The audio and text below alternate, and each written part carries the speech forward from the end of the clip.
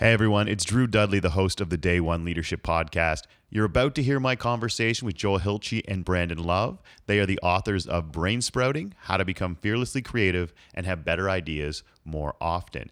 They're going to teach you how to come up with more ideas, how to come up with them faster, and how to come up with better ideas. So what I'd like you to do, if you would like a copy, an autographed copy of Brain Sprouting, and as you listen to this interview, I think you're going to want it more and more, all you have to do is this. During the podcast, or while you're listening to the podcast, whenever that is, tweet at Day One Leadership, that's D-A-Y, the number one, and leadership. Tweet us a creative idea for what you would use your autographed copy of Brain Sprouting for. It has to be a creative idea, and it can't be to read it. And as you listen to the podcast, you'll understand a little bit better what I'm asking for. But come up with a creative thing you could do with the book Brain Sprouting, and we will randomly pick some people who submit it to at Day One Leadership, D-A-Y, the number one leadership, to receive autographed copies of the book. Really hope you enjoy this episode. I'll be back at the end. Everybody wants to play a bigger part. This is day one, this is day one. Everybody's wondering what we are at heart. This is day one, this is day one. Everybody wants to play a bigger part. Why are you waiting for tomorrow to start? This is day one. All right, I'm here with two guests today. First time I've ever had two guests. Joel Hilche teaches at McMaster University, speaks and writes about leadership, success, creating a better world. He's also a member of a variety of championship vocal groups. Joel, could you sing something for us to kick things off? Hello. Okay, I like it. Yeah, hi, I'm Joel, everyone. It's great to be here. Thanks, Drew. No problem. I'm also here with Brandon Love. Now, Brandon is a teacher, speaker, magician, hypnotist, which I have seen in action at like a pace that really freaked me out. So at no point do I want you putting me under in the course of this. That's okay, yeah. And for those listeners at home, you can wake up now. And together, these two men run the Beanstalk Project, a youth engagement initiative. And together, they have written Brain Sprouting, How to Become Fearlessly Creative and Have Better Ideas More Often. Gentlemen, thank you so much for being here today. Thank you for having us. Yeah, thanks so much, Drew. Oh, this is amazing. So let's dive right in. Early on in the book, I think page 2, you say that when it comes to creativity, we've learned to settle for less and we've become oblivious to our mediocrity. What led you to that belief? Oh, that's good. So it probably started back, our kind of first experiences with brainstorming were back in about 6th grade. And our 6th grade geography teacher asked us to do a project or to brainstorm 5 ideas for our geography project. And we already knew we wanted to do our project on volcanoes. Why? Well, 2 words. Hot lava. Mm-hmm. That's right. And so we wrote down volcanoes, and then we wrote down 4 other stupid ideas that we had no intention of actually doing to satisfy the brainstorming requirement. And that was kind of our idea of brainstorming. And for a lot of people, I think that's sort of what they still think of things as. Yeah, it seems pretty innocent, in fact, but we kind of think there were 2 negative side effects of treating brainstorming with this sort of lackadaisical approach. One, we started to doubt the process had any value because it didn't work for us. It didn't generate anything new for us. We already knew what we wanted to do, and we just did it because it was an obligation. And the second thing is because we recognized that brainstorming was this tool for creativity, and it didn't work for us, but it must work for somebody out there. So we started to believe that we weren't actually creative, and eventually that belief started to infiltrate, our daily lives. And I think that's where a lot of people now find they would identify they're not creative beings, whereas as kids they might have. Yeah, no, I think we see this in practice. If you look around in team meetings, in any sort of organization that sort of says, oh, let's have a brainstorming session to kind of solve a problem, or we need a new marketing approach or whatever it is. And you say, oh, how did that go for you? And it's like, it was pretty good. We got, we spent a half an hour brainstorming, and we came up with, 3 or 4 new ideas.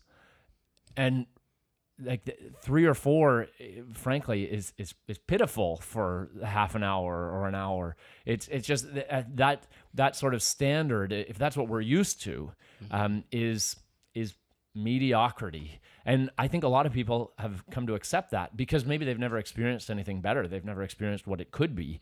They've never experienced coming up with hundreds of ideas and finding real gems amongst the ones that they do generate. So you're saying 3-4 ideas in half an hour brainstorming you think is sad. So what in your mind, like you're actually laughing at this. So, That's right, yeah. So what in your mind is, you said hundreds, like is that realistic in half an hour to come up with hundreds of different ideas? Totally it is. So a little exercise, maybe you want to try it.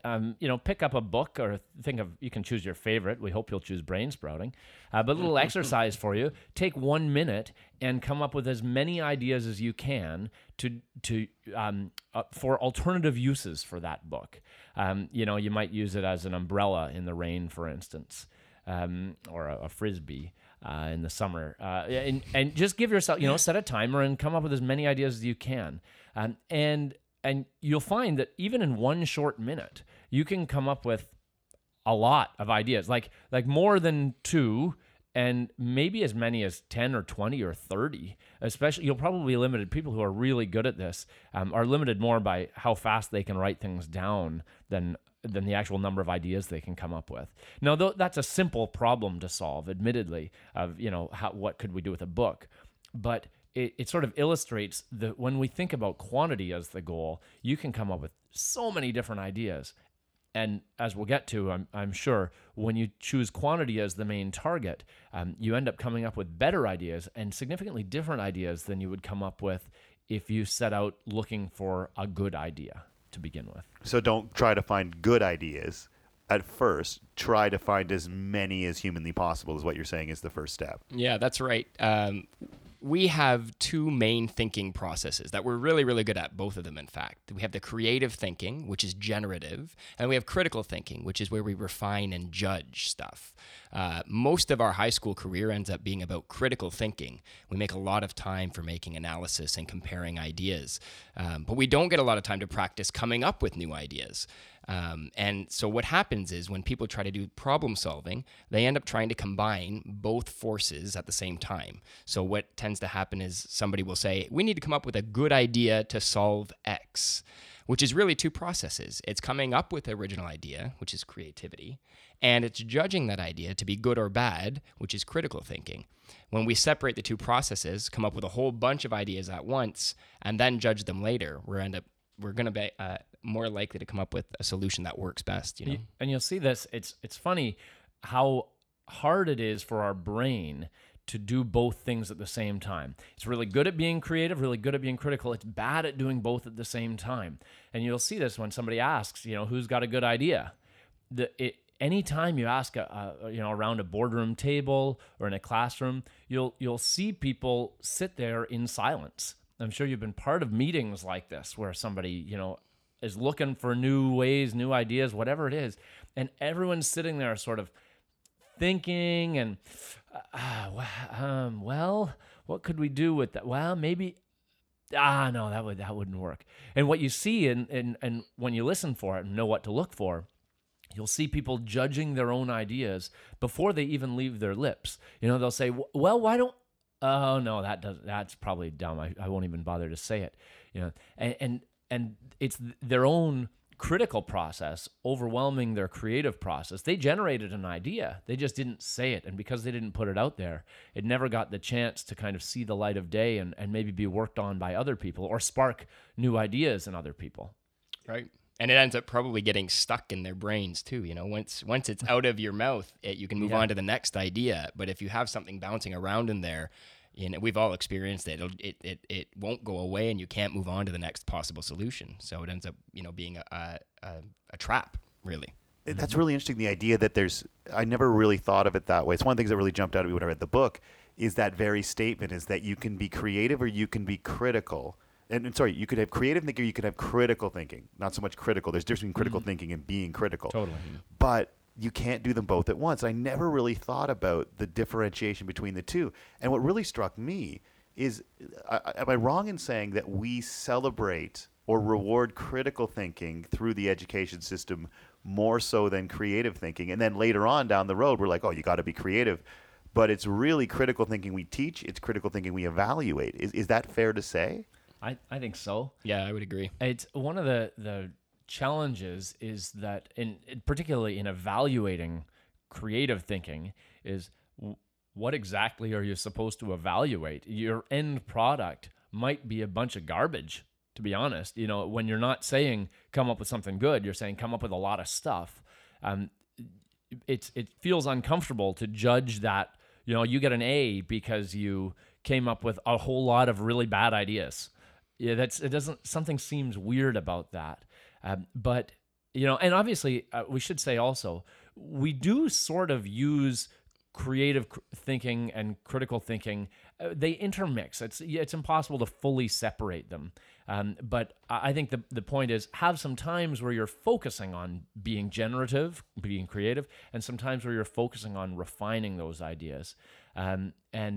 And also look for opportunities to say, okay, the object of this step, if it's a high school project, sure, in this step, your goal is to come up with, well, as our 6th grade teacher's idea too, you have to come up with 5 ideas.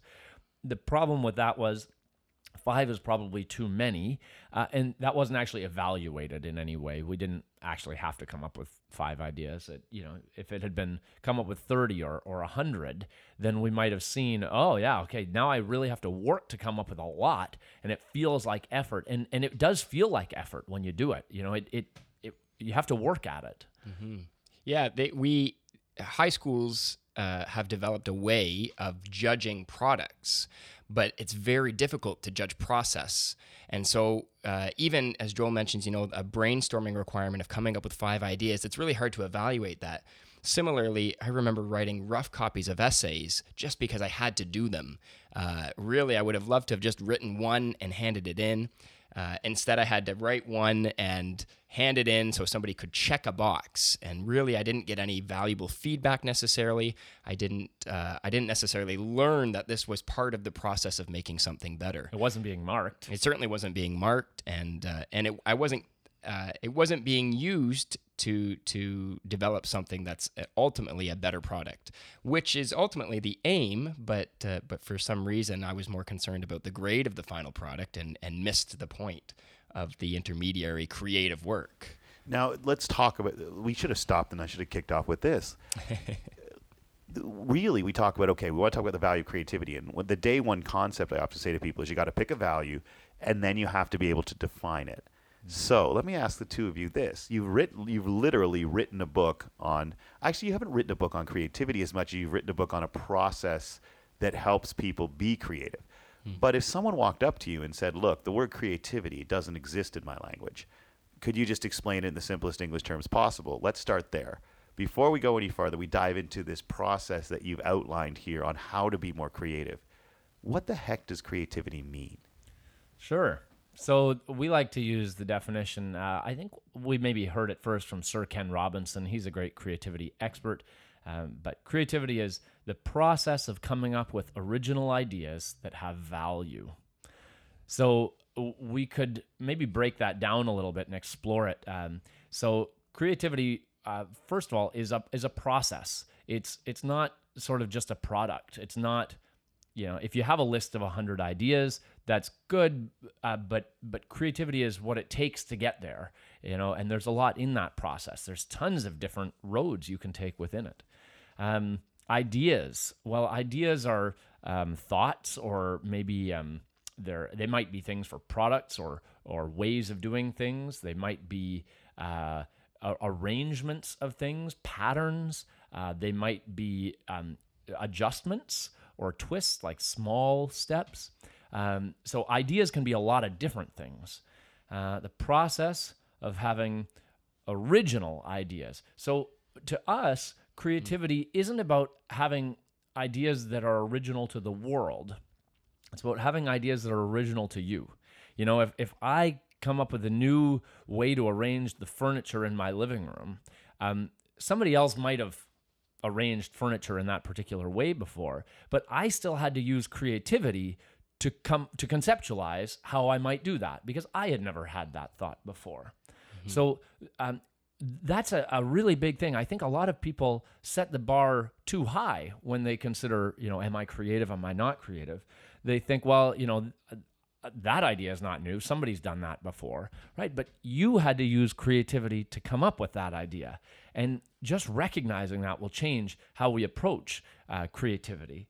So where did we get to here? Creativity is the process of coming up with original ideas that have value. Well, that's the last part, that have value. Say, what kind of an idea has value? Our bottom line is this. We actually think all ideas have value, and you could kind of break it down. Either an idea has value because it solves a problem in some way, or an idea has value because it helps us think of new ideas that might have value in and of themselves. So either an idea has value in and of itself, or an idea like paves the path to other ideas. I mean, maybe you've thought of how ideas happen. Have you ever thought about how ideas happen? Yeah, what causes other ideas? And we can trace it back, and eventually ideas are the cause of other ideas. There is no first cause kind of thing. And it's kind of like a domino effect, you know, and the more ideas you have, the better you get at having them. And each idea you have, you never know what path it's going to lead you down. So ultimately, every idea that comes out of your mouth, whether it's even half-baked or whether you judge it later to be ridiculous, it will have value. So using the definition, the process of coming up with original ideas that have value makes creativity this very easy to access and broad stroke kind of process that hopefully everybody can see themselves in and kind of be reborn into their creative selves with this definition instead of kind of rejecting the fact that they don't feel creative. A lot of people think like creativity is something that artists and painters and maybe dancers or something do. You know, it's sort of the realm of the arts. That's certainly one element of creativity, and we shouldn't diminish it. But creativity doesn't have to be so complicated. You know, every time you think of, you know, well, what do I want to make for dinner tonight? You come up with some idea. Well, what do I have in the fridge? Well, what could I do with these things? You know, and that's being creative. That's creativity in action. Mm-hmm. So creativity isn't necessarily creating some idea that's never been thought of before. Creativity is thinking differently than you usually think. So that basically if I decide to spend some time focusing on something analytical, that's actually a form of creativity for me, because as a general rule, I'm a big picture sort of meta thought guy. Mm-hmm. So if I decide to consciously choose to think differently and say, let's crunch the numbers here, that could actually be seen as a form of creativity because I'm simply thinking differently than I usually do. Is that a form of creativity? I would say absolutely. Me too. It's, creativity is about considering new perspectives, considering new ideas, and allowing yourself to refrain from judging everything that's coming to mind. So you are creative. So to the listeners out there, you are creative if you consciously choose to think differently than you normally do. And that means creativity is accessible to everyone. Absolutely, everybody. Agreed, yeah. Yeah. In fact, not only is it accessible to everybody, but with just a little bit of looking at the things you do on a day-to-day basis, you'll realize you're already creative. You already demonstrate so much creativity. You know, parents who deal with crying babies and have to figure out how to soothe that baby. Kids who figure out when to cry to get what they want. This is all creative. You know, maybe I could try it this way. That didn't work. What about this other thing? You know, you can tell Joel has a young I son. do. I have an 11-month-old son, and we have to be very creative sometimes. That's right. Yeah. Now, what you've done is you've written a book about helping people with this process, this thing that is many people see as inaccessible to them, because I'm sure there's lots of people listening to this who are like, I'm not a creative person. And first of all, what do you say to people when they say that to you? Because I'm sure it happens all the time. I am not a creative person. Mm-hmm. We tell them to demonstrate. Try the exercise where you take a minute and come up with alternative uses for a book. I guarantee you can come up with at least one alternative use for a book. And as soon as you've come up with one, you are creative. So give it a shot sometime. And so start to see, you do have this capacity. You do it all the time. So start to believe. That's actually kind of the first thing. You know, brain sprouting is really, we started out believing it was a process. And it is a process. But what we've realized now is brain sprouting is it's about creating great conditions for creativity. And maybe we can talk about that a little bit because I think that's kind of the crux. And we've actually just got new clarity on this ourselves. See, we chose the name brain sprouting as opposed to brainstorming. Well, firstly, because brainstorming caused a lot of cynicism in people because just like us, our experience wasn't particularly positive with it. But brain sprouting conjures up images of gardens and plants and growth. Maybe think of it this way. Brain sprouting is idea gardening. Just like you can't force seeds to grow, we can't force ideas from our minds, right? But a good gardener knows that with the right soil and the water and the light, you create the right conditions, and that seed can't help but grow. Ideas are the same way. If we create the right conditions, people can't help but be creative. They can't help but share their ideas. We want to do that. That's sort of a natural state, I think, for people. So give me the Reader's Digest. Give us, all the listeners, the Reader's Digest condensed version of brain sprouting. So what if I said, okay, explain it to? Well, I'm straight up doing that right now. Yeah. Yeah. Take us. No, you should go out buy the book, folks, or we're going to give some away. But take us through what is brain sprouting. So you've referenced it's a process. It's about creating the conditions. So how is someone listening here, if they wanted to engage in brain sprouting, what's the crib notes? That's that's great. There are a number of things, and Joel's kind of identified a few of them, but we like to think of brain sprouting, as he said, as idea gardening. And the first part in creating the conditions for success in coming up with ideas is to recognize your own creativity. The first chapter of the book is all about discovering the ways you are creative and accepting that, because when you embrace it, you're now giving yourself permission to come up with more ideas. The second part is we've actually looked up when we started, trying to come up with ideas way back in the beginning with the Beanstalk Project. We looked up brainstorming online because we wanted to give this process that we were both cynical about a second chance. Mm-hmm. And we ended up discovering these 4 guidelines, these 4 rules to brainstorming that we'd never, ever heard about. No teacher had ever told us about rules before. Yeah, like there were rules to this game. It suddenly became more fun somehow, which maybe seems a bit backwards. But anyhow, so we have 4 core guidelines that we talk about. And when we outline these guidelines with groups of people, they become really helpful in clarifying the goal of the session and in helping people to generate tons and tons of ideas. So maybe I can go over the 4 guidelines. The first one is the goal of the session is quantity, not quality. Quantity, not quality. Again, if we like to tell a story of if you were going to catch a big fish, you'd want to go to a pond with a lot of fish in it. Brain sprouting or coming up with ideas is the process of filling the pond so that later on, when you're going to choose a fish or an idea, you have lots to choose from. So quantity, not quality is the first one. The second one. Well, maybe I can jump in here. Anybody know what the most cited common fear is? The biggest fear, number one fear, as reported by people. Drew maybe knows this. It is the fear of public speaking. Yeah, and we think that there's actually a deeper fear beyond that. People say public speaking, but the real fear is the fear of judgment and fear of rejection in some way. Mm-hmm. And rule number 2, guideline number 2, is no judging. So the way we encourage people to share a lot of ideas is by creating a space where there's no judging allowed. We're going to judge later. That's when we bring back in the critical eye, but we don't want to do it yet. So anything goes. Every idea is worthy in this setting, and no judging. Judging often comes in subtle ways. People will say, we tried that before. That's a judgment. It'll sound like, oh, well, we don't have enough money for that. That's a judgment.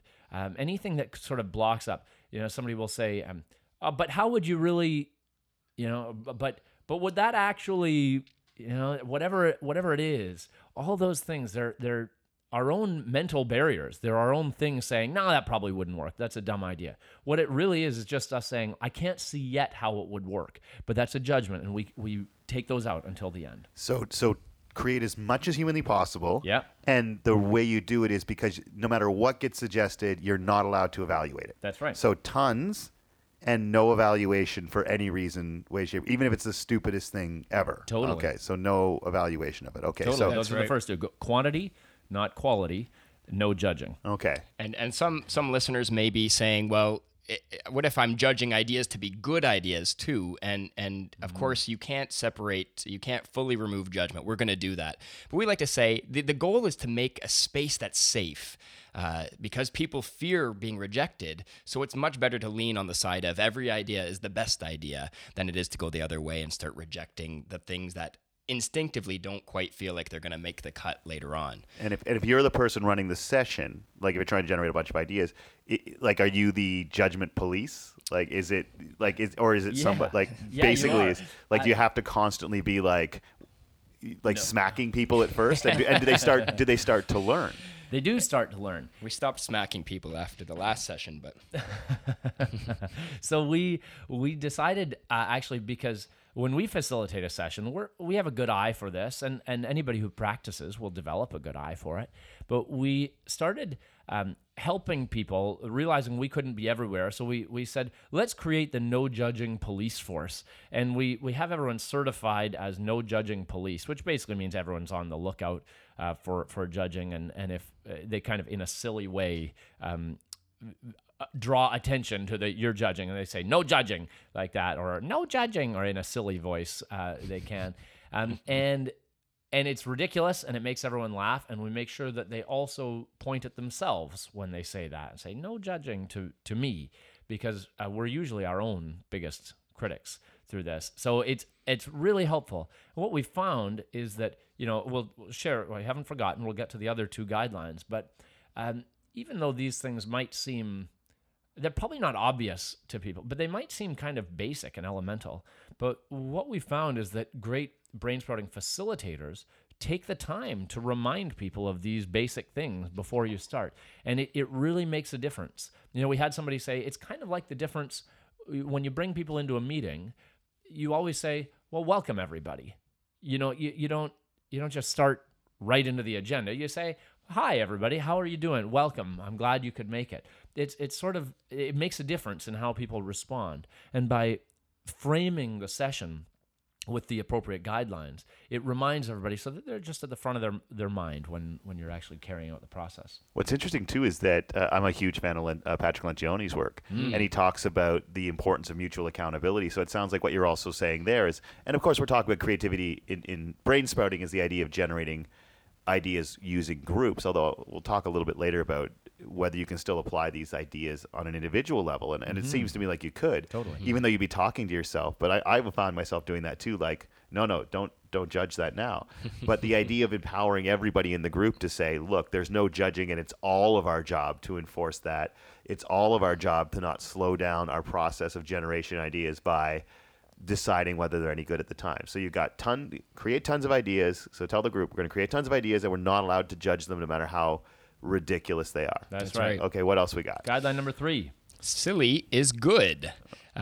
Silly is good is about thinking in different ways. As you mentioned before, Drew, it's a lot of times we approach problems from the same direction every time. And sometimes it's frustrating when we don't come up with solutions.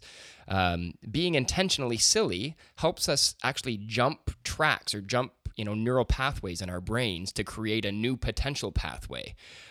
So much like Joel was talking earlier about how all ideas have value, if they're not good in themselves, they lead to other ideas that may be good at solving the problem at hand. I'll give you a very simple example. You might say, so we work a lot in schools, and you might say, well, how could we improve this classroom? And I might throw out a silly idea like, well, let's rip the roof off the classroom. You might say, that's ridiculous. It would get wet when it's raining. This is a terrible idea.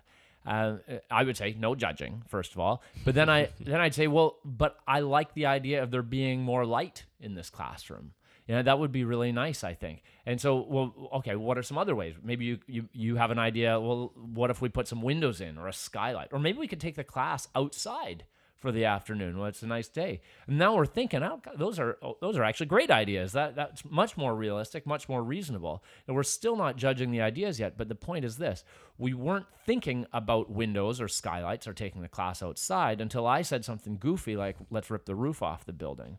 Ideas that are silly help us, especially because they help us break out of our own patterns of thinking and think about stuff that we wouldn't otherwise have thought. Mm-hmm. It's interesting because I just remembering this now, I used to do a workshop on event planning. And I would actually say that one of the great things that leaders need to be able to do is to be the one who's willing to say something dumb. Because I remember once we were trying to figure out who the entertainment would be at some party, and like we were bogged down and fighting, and it was getting tense. And I remember just being like, well, we could get the Beatles, which is an idiotic thing, right? Hell, we once tried to book Stan Rogers for an event. Turns out he's been dead for 10 years. But but it's amazing that when you are the leader and you're willing to, in front of a group, say something idiotic, I couldn't believe how often the next thing that came out of people's mouth was, but you know what we could do? So it's interesting that the idea that saying something ridiculous can actually lead to something else. Same with like trying to do the opposite like of a problem. Someone once told me that one of the great ways to be creative is to suggest something that would probably make it worth. Like how do we make people not buy this product? And they said, well, get a really tacky spokesperson who like hasn't been popular in 20 years.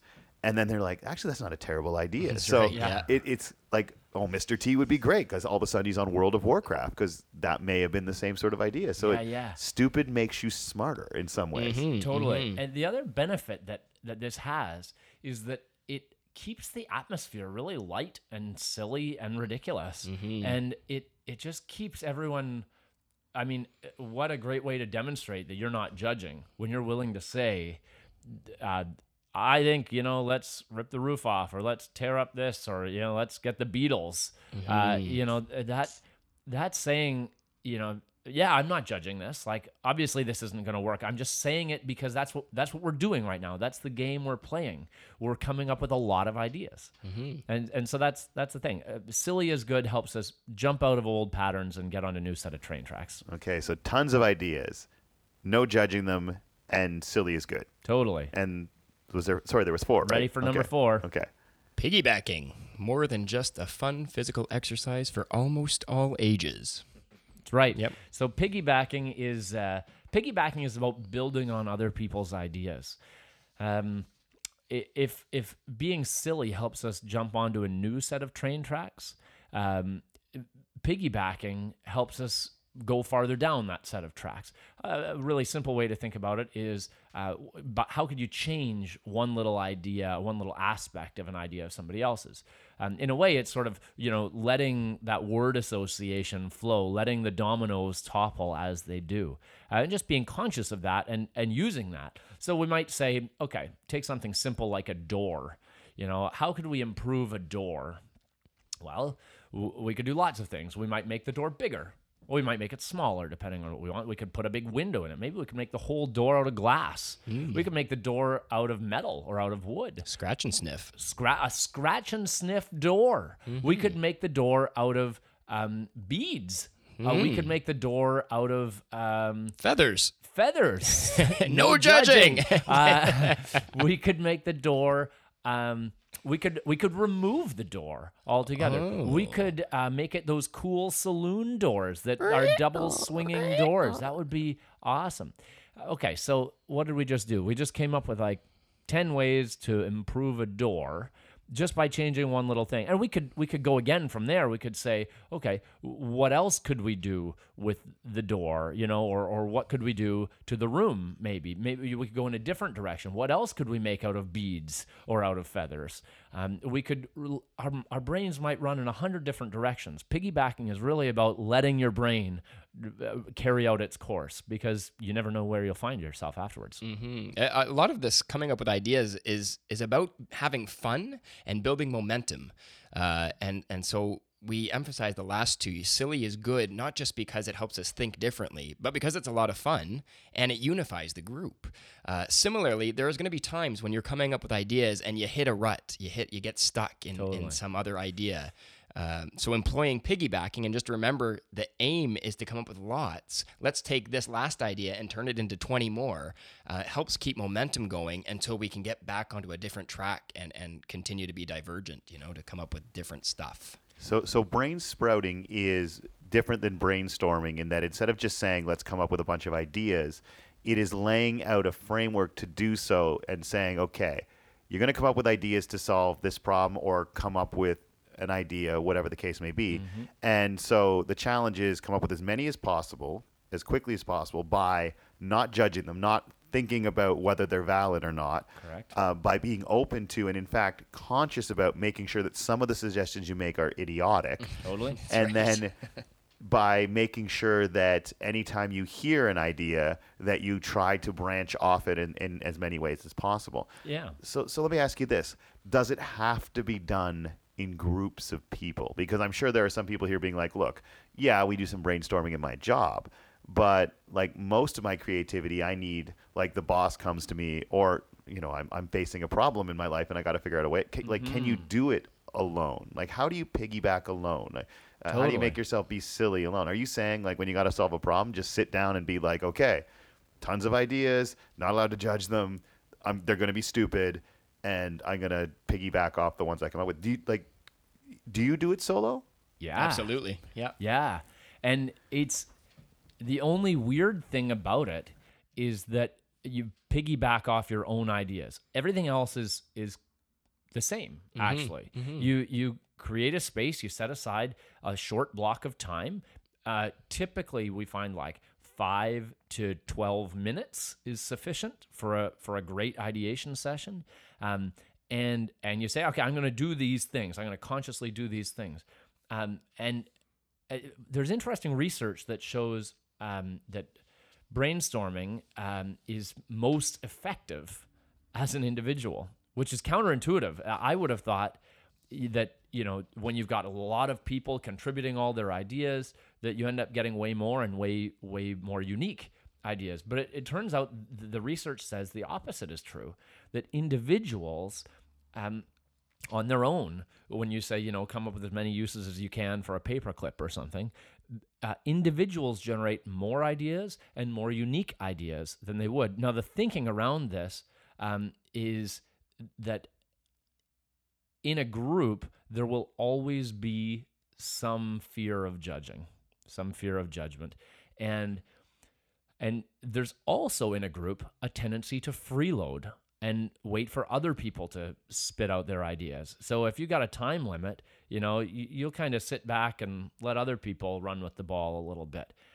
But individually, it's you. Your list is up to you. So we think there's probably a balance here, actually, because we know what the research says, but we often find that we brain sprout better together than we do individually. And I think there's probably some benefit of cross-pollination of ideas, different perspectives that get included. It turns out there are ways to do this as an individual. There are some tools you can employ to get that cross-pollination and to get that kind of random element that you might get with groups, even when you're doing it on your own. And maybe we can go back to, that's kind of leads us into what the next bit of brain sprouting is about. Because brain sprouting is really about creating the great conditions for creativity to emerge. And so what we've talked about is a self-belief. And then you've got these 4 guidelines, which are actually the 4 guidelines for those of you who have looked up brainstorming before. They're the original 4 guidelines of brainstorming.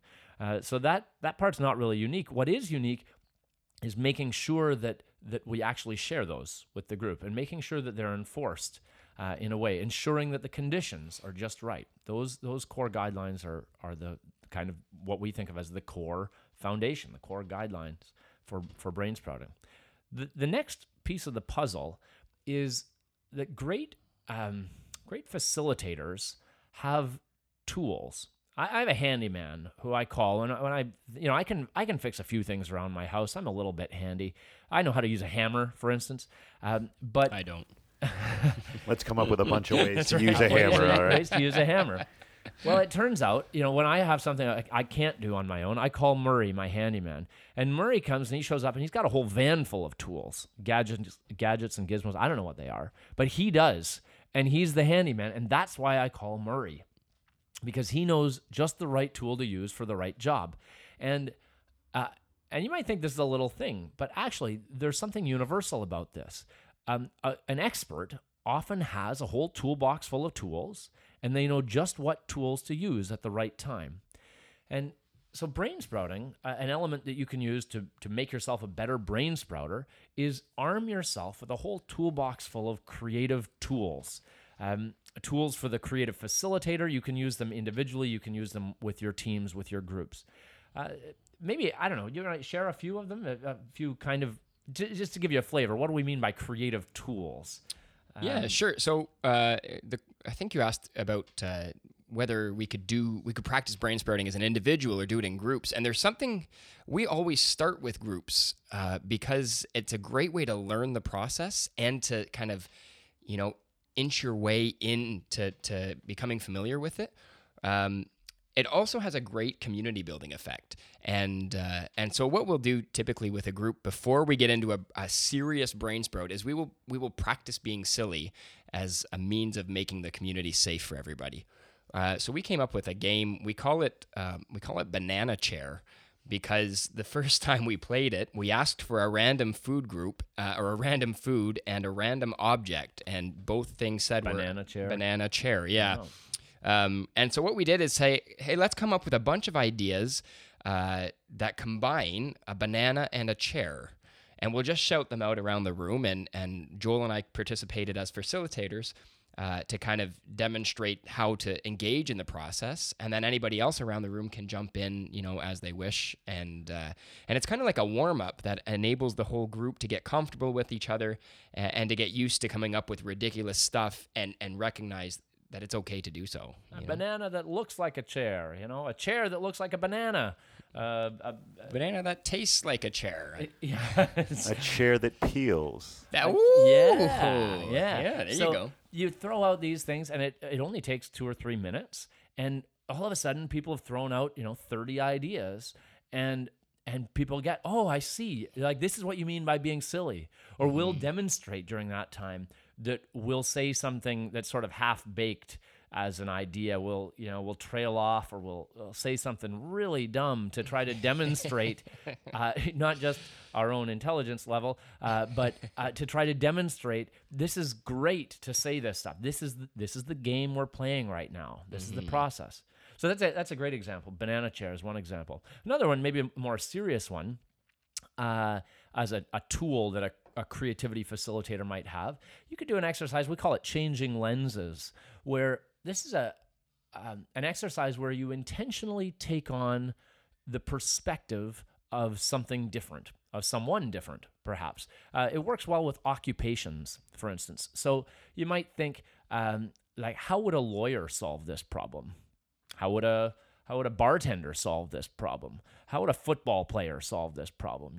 And you start to kind of put on these metaphorical hats, and it's really amazing how that changes what you might think about the problem to be, or how you might approach it. Mm-hmm. So that's a tool that the facilitator, or really even if you're not the facilitator, if you're a participant in a session, you could drop a creative tool like this at the right time when the group needs a little boost. How might we think of this differently? And you can kind of reinfuse energy into the group, and maybe restart the creative engine if it's stalled out, or you can maybe focus it and come up with an even broader array of ideas. And I guess you could do it on your own too. Totally. If you're struggling with, like anyone listening right now, struggling with a problem they have to solve, be as goofy as saying, okay, well, how would the head of the Dallas Cowboys cheerleader approach this problem? Absolutely. Okay, so that's an interesting, like you have to consciously reach into this toolbox and grab it out. Mm-hmm. So not only for those people who might be leading groups here, but just individuals who are struggling with whatever their challenge in life is, like produce a bunch of ideas, make sure that you're not judging them, be silly, and when you come up with one, try to come up with 3 things that bounce off of it. And you might have to warm up to do that. And one way or just approach things with, okay, how would whether it's a firefighter that's quasi-serious, how would my boss do this? How would the person who had this job before me? How would a person in 10 years? How would a 5-year, like a version of myself 5 years from now? Oh, yeah. Or how would the version of myself 10 years ago solve this problem? So it's about switching. That's a really interesting tool to potentially use. Like, how would my best friend approach? Like, I was joking with you guys when I said, I've had people say to me, well, if this problem you're dealing with, Drew, if I brought it to you, what would you say back? And I'm always like, just shut up, all right? Because I don't want to deal with that. Okay, that's interesting. So banana chair is if you're facilitating, you're trying to get people used to the idea of stupid ideas. Changing lenses you can use in a group or even on your own to just sort of break yourself out of a rut. What other kind of tools? A great individual one and group one is to do two things. Change your physical position when coming up with ideas. So we're used to sitting at a desk, typically hunched over. We will think in a certain way when we're in that position. Simply by standing up, lying down, standing on one foot, going into a headstand, whatever it is you can do, you'll come up with different ideas because you've changed your position. Getting drunk. Sure. Whatever suits your fancy. That is a bad idea, folks.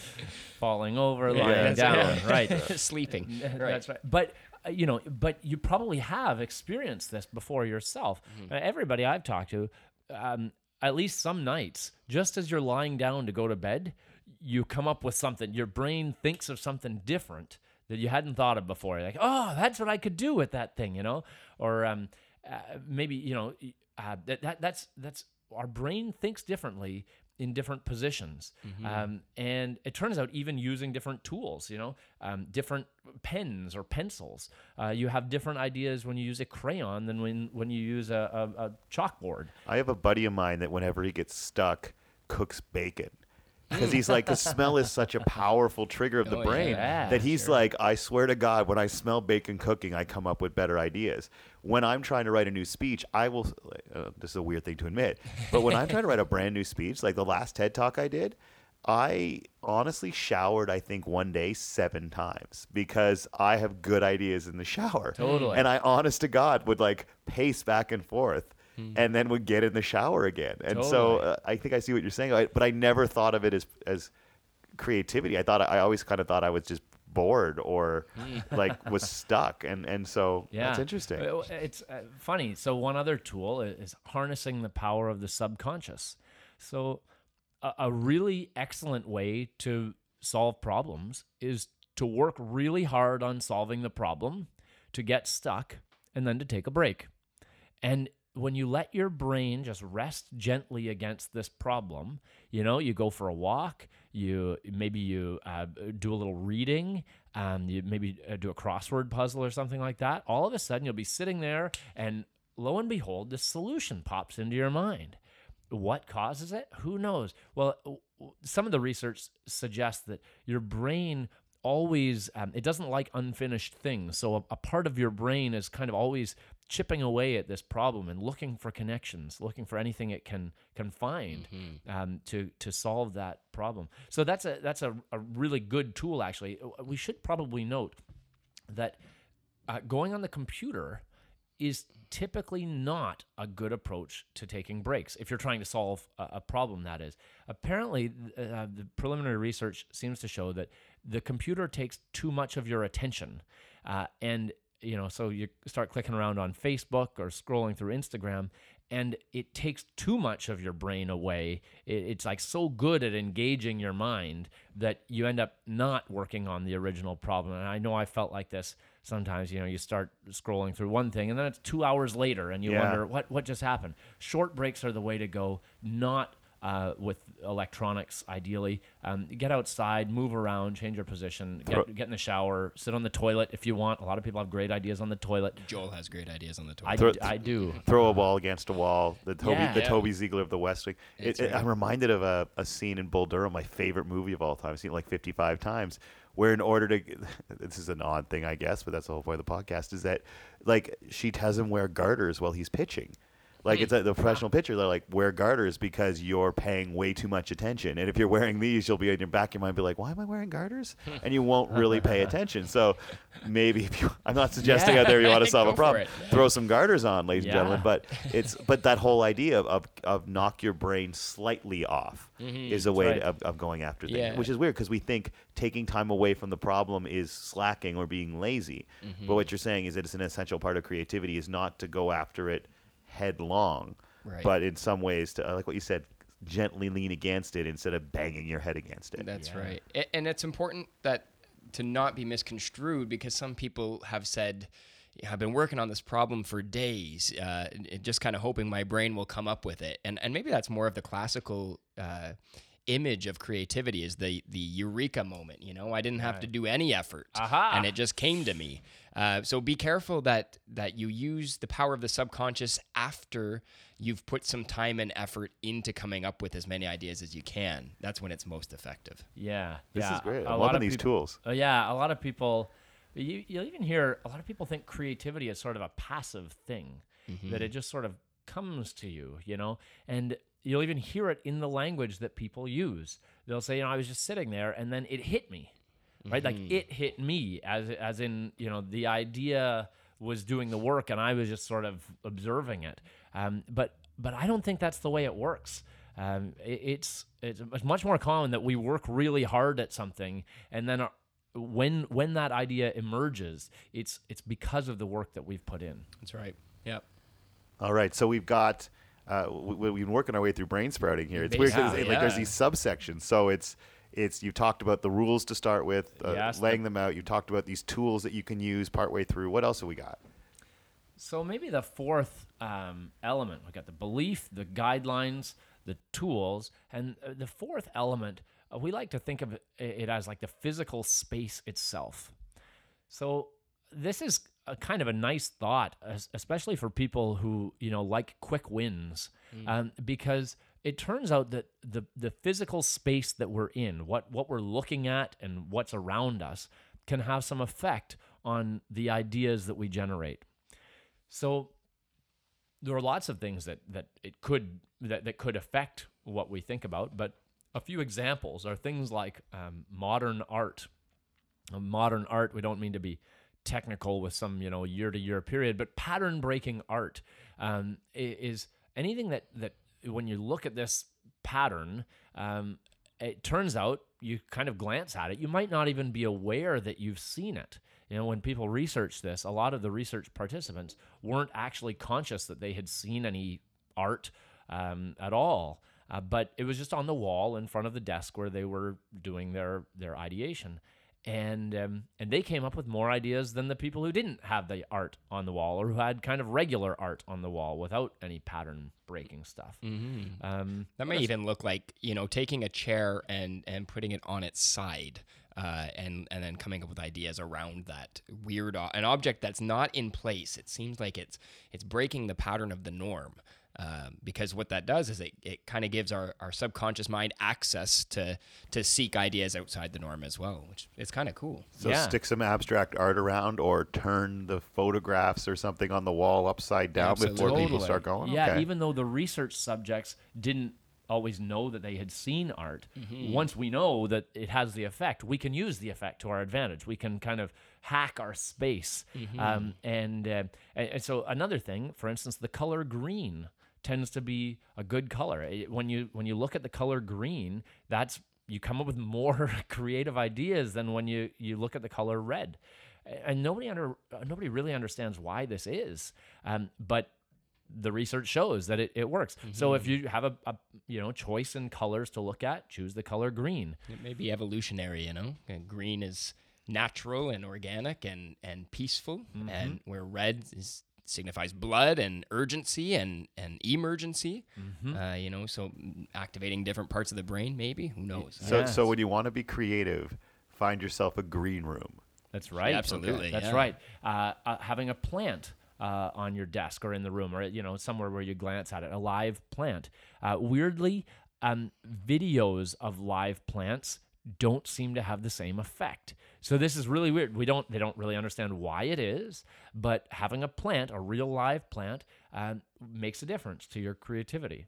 Another weird one is high ceilings seem to have an impact. They call this the cathedral effect, where you've got, if you're in kind of a, think like basement apartment where I lived in university, really low ceilings, and as it turns out, that's not a very good sanctuary for creativity. Much better to go into a large open room. And I mean, you can probably imagine in your own experiences, there are some places that just feel more inspiring. I think regardless of anyone's religious affiliations, when you walk into a cathedral, it really is. It's an inspiring place to be a lot of the time. Everything is grandiose and there's possibility in the air, it seems. Yeah. And lots of rooms. You don't need a cathedral to do this. It turns out high ceilings are better. So next time you're in a hut, a small hut, and you're told to have a lot of ideas, go outside. You'll have more ideas outside. As all of those moments where we're like, oh, I hate it when I'm in a hut. That's right. And have to come up with ideas. Up with a lot of ideas. It turns out actually going outside is probably one of the best places that you can go.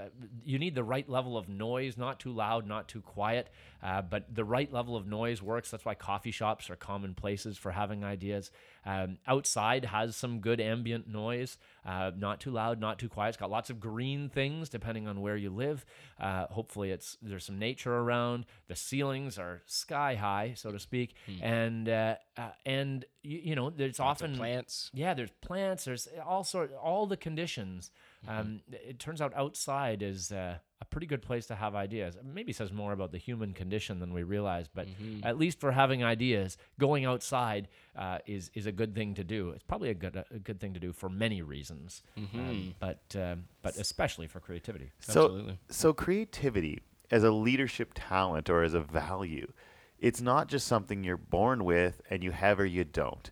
What you're saying, and what really the book Brain Sprouting is about, what your approach is all about, is recognizing that it is a learned process. And I'm sure, like anything, like I can learn how to play baseball. Now, naturally, some people are going to be born with the natural ability to throw a 95-mile-per-hour fastball. I don't. But you can still learn how to throw a baseball. So creativity is in many ways the same way, is that for those people who are saying, oh, that's just not part of my identity, that one, you believe in it, two, you follow the essential rules, these essential 4 guidelines, which are lots, no judging, silly is good, and piggyback. And then the third piece is make sure that you identify and develop tools that you need for when you need to, whether it's changing lenses, whether it's if you're working with a group, things like pick a food group and a product can go together. We talked about many. And then random object list is another tool you might use to re-spark the creative engine. There's lots of them out there. We've outlined some in the book, some of our favorites. But okay, so we got the tools, and lastly, put yourself in the right space. Yeah, and probably if you were, sometimes people have asked which is most important. Well, we probably think the self-belief is number one. Just recognizing that you are creative. Probably the guidelines are number 2. The tools are sort of like an add-on, and then the space will give you a little bit of a bonus. But so if you have to focus on something, focus on the belief. But if you don't have time or you can't control other people's self-beliefs, so go ahead and learn the tools and choose the right room for generating ideas. You'll see different results from your teams. So one of the things I love asking on the podcast is this idea that in order to embody a value, whatever the value you choose, is you got to choose to do it every day. And that's what I really like is what you're saying is creativity is a choice that you make. Absolutely. It's not just a skill you're born with. So I always do by asking for questions. So Brandon, I'll start with you. Sure. So a question that if you wanted to make sure you were embodying the value of creativity every day, make sure you ask yourself and answer this every day. What question would you pick? With some prior thought, I came up with how did I explore possibilities today, which is kind of a simple question, but at the end of the day, if I ask it, it forces me to look back and see the areas where I've considered options I might not have considered. It's not so much about committing to ideas as it is about, exploring ideas that could fit or might not fit. Yeah, I love that. That's my question. Just making sure by the end of every day you've explored, and I like how you just differentiated between not having to act on it, but actually just making sure by the end of every day you thought about something possible, because we get grounded in reality, right? And I had a friend of mine once say that reality is the refuge for the unimaginative, but we really kind of do get locked into reality, and I think that's what scares us, the fact that we don't necessarily think about possibilities. So what was the question? What did I do today? How did I explore possibilities today? Okay, how did I explore possibilities today? That's good. And Joel, my good man, if you wanted to make sure every day that you're flexing some of your creative muscle, what question would you go with? Yeah, so also with some prior thought, I came up with, what have I done today to create my own life?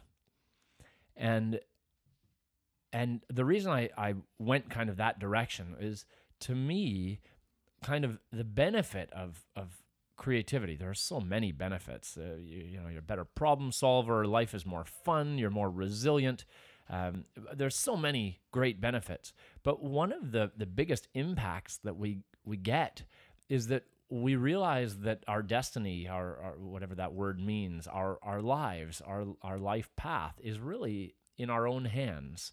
Not everything, obviously, but we have so much more control than so many people realize. And creativity is really about recognizing, okay, what options do I have and which direction do I choose to go? It takes us away from being a victim of our circumstances. And it says in each moment, what choices do I have here? What possibilities, to use Brandon's word, do I have? And which direction am I going to go? And when we take ownership like that of our choices, to me, that creative spirit is embodied. What direction do I want to choose? What have I considered? What are my possibilities, and what direction did I choose to follow? What have I done today to create my life? It could be in so many different aspects of what life is, my relationships, my time use, my hobbies, my interests, my learning, my impact. What have I done that really that has allowed me to flex those creative muscles? It's interesting because that jumped off the page at me at the very end of the book. Perhaps the biggest role creativity has to play is its capacity to create a sense of agency in those who practice it. And that really, and it's weird because that was my last question, but you kind of addressed it in your question that you'd pose every day, is that creativity, when you embrace the fact that you can be creative, what you have to do is recognize that you are not necessarily a victim of your circumstance. And that's, I think, a really important thing to come to grips with, because what does creativity have to do with leadership? That's right. Well, it's about generating options, right? It totally is. It's about considering possibilities, finding new directions, taking ownership, feeling empowered. I think also it's about being dissatisfied with the way things are and asking, how might things be better? What could be right now, not just what is this, going this reality thing. And this is where, we might say, well, okay, this isn't a new idea for the world, but it's a new idea for me. And maybe some ideas are new to the world. This is a good thing. We need new ideas for the world because, well, the world has a lot of problems right now. It's fine that we're getting along, most of us, and it's fine. But good enough isn't the goal I want to shoot for. It's not the goal we want to shoot for. And good enough won't be good enough for long, I think. We have to find some way. We have to create some way to create a better world. And we each have a role to play in that. No individual could do this alone. It's only when a whole bunch of individuals are empowered to create the change that they want, to create the lives that they want. That's when we'll start to see the type of world that I think everyone wants. It's amazing how many people describe feeling stuck. You mentioned stuck in reality, but even, stuck in a place they don't want to be, or in a job they're not happy with, or with friends they don't necessarily love spending time with. They build habits and ways of thinking and ways of being that become so restrictive and put limits on themselves. And after enough time, we convince ourselves that this is the only way it could have been. Practicing creativity regularly helps us break free of that and sort of take control so that we can, as Joel said, create the lives we want to live. I want to go back to the thing you said, Drew, about creativity being a skill. It's so true. It's a skill. In fact, the research on talent, for those of you who maybe have read the talent code, or talent is overrated, all the research says that if natural ability does exist in things, it turns out it doesn't matter much. By the time people get to kind of that mid-childhood age, they've sort of left that natural talent behind, or they've capitalized upon it. And those who didn't have any to begin with, if they've been trained into that talent, they end up excelling even over the people who had the natural, quote, talent to begin with. Creativity is a skill like any other. It can be practiced, it can be improved. If there's natural ability that some have, it probably doesn't matter that much. What's way more important is your willingness to come back to it over and over again, to try, okay, what have I done today? How maybe it's how did I generate options today? How did I consider possibilities today? How did I show my control of the situation today, of my life today? And when we start to think like that, that too becomes a habit. Our skills get developed. And that's maybe one of the things that I'd love to leave people with, is sort of practice. Try it in different ways. We actually have an app that we made to help people practice. It's called Creative Start, and it's got 100 free 5-minute activities. We made it especially with teachers and meeting organizers in mind. Anybody who needs icebreakers, minds on type activities. So creativestartapp.com. It's just for iPhone at this point. We hope that you'll keep in touch and get it for Android when it comes out.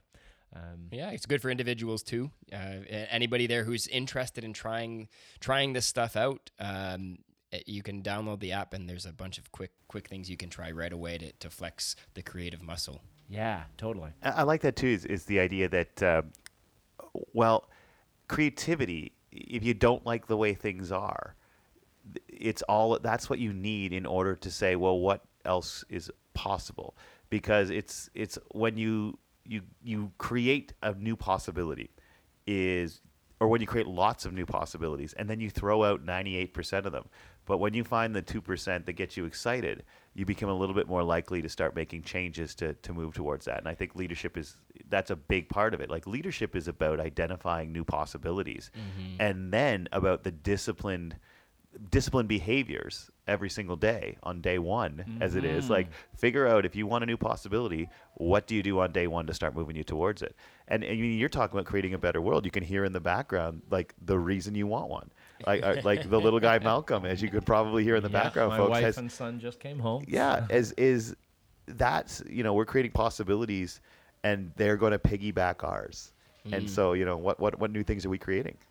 Yeah, it's really exciting, I think there he is right there.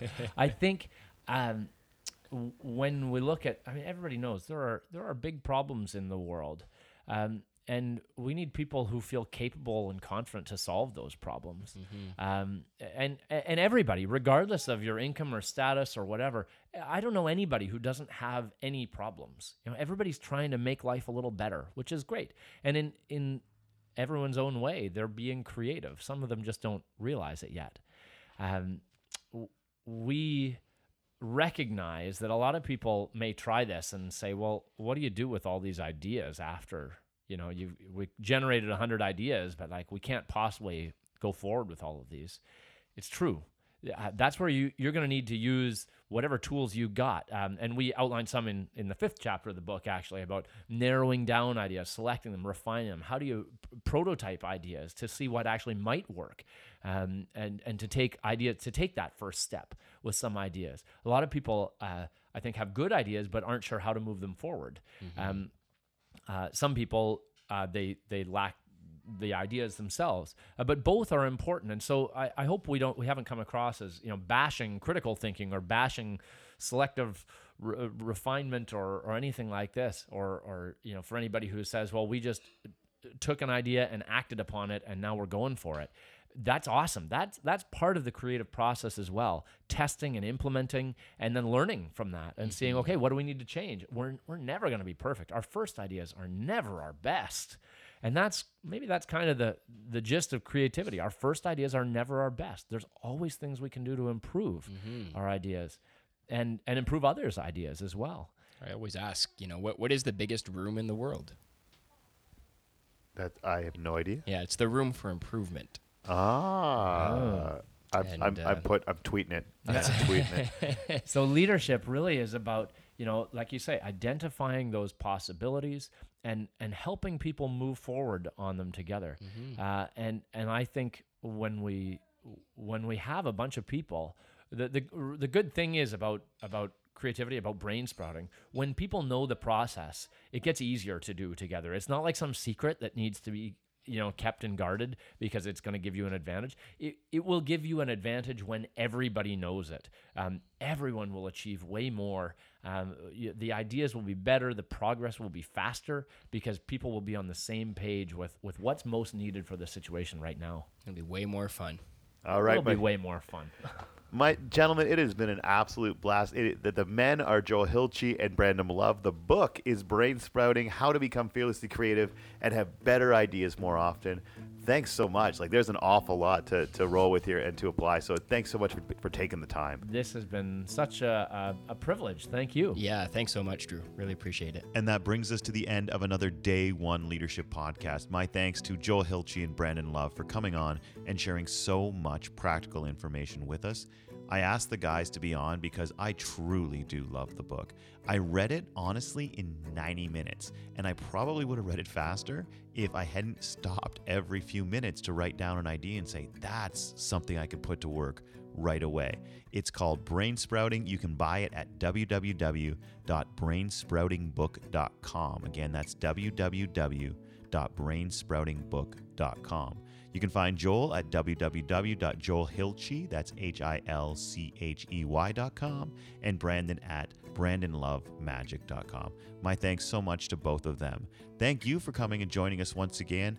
If you've been listening to the podcast and you haven't yet gone on to iTunes and written us a review, we really could use a few more. If you go and you give us a 5-star review, it really helps us pick up new listeners, and it would mean a great deal if you could take care of that for us.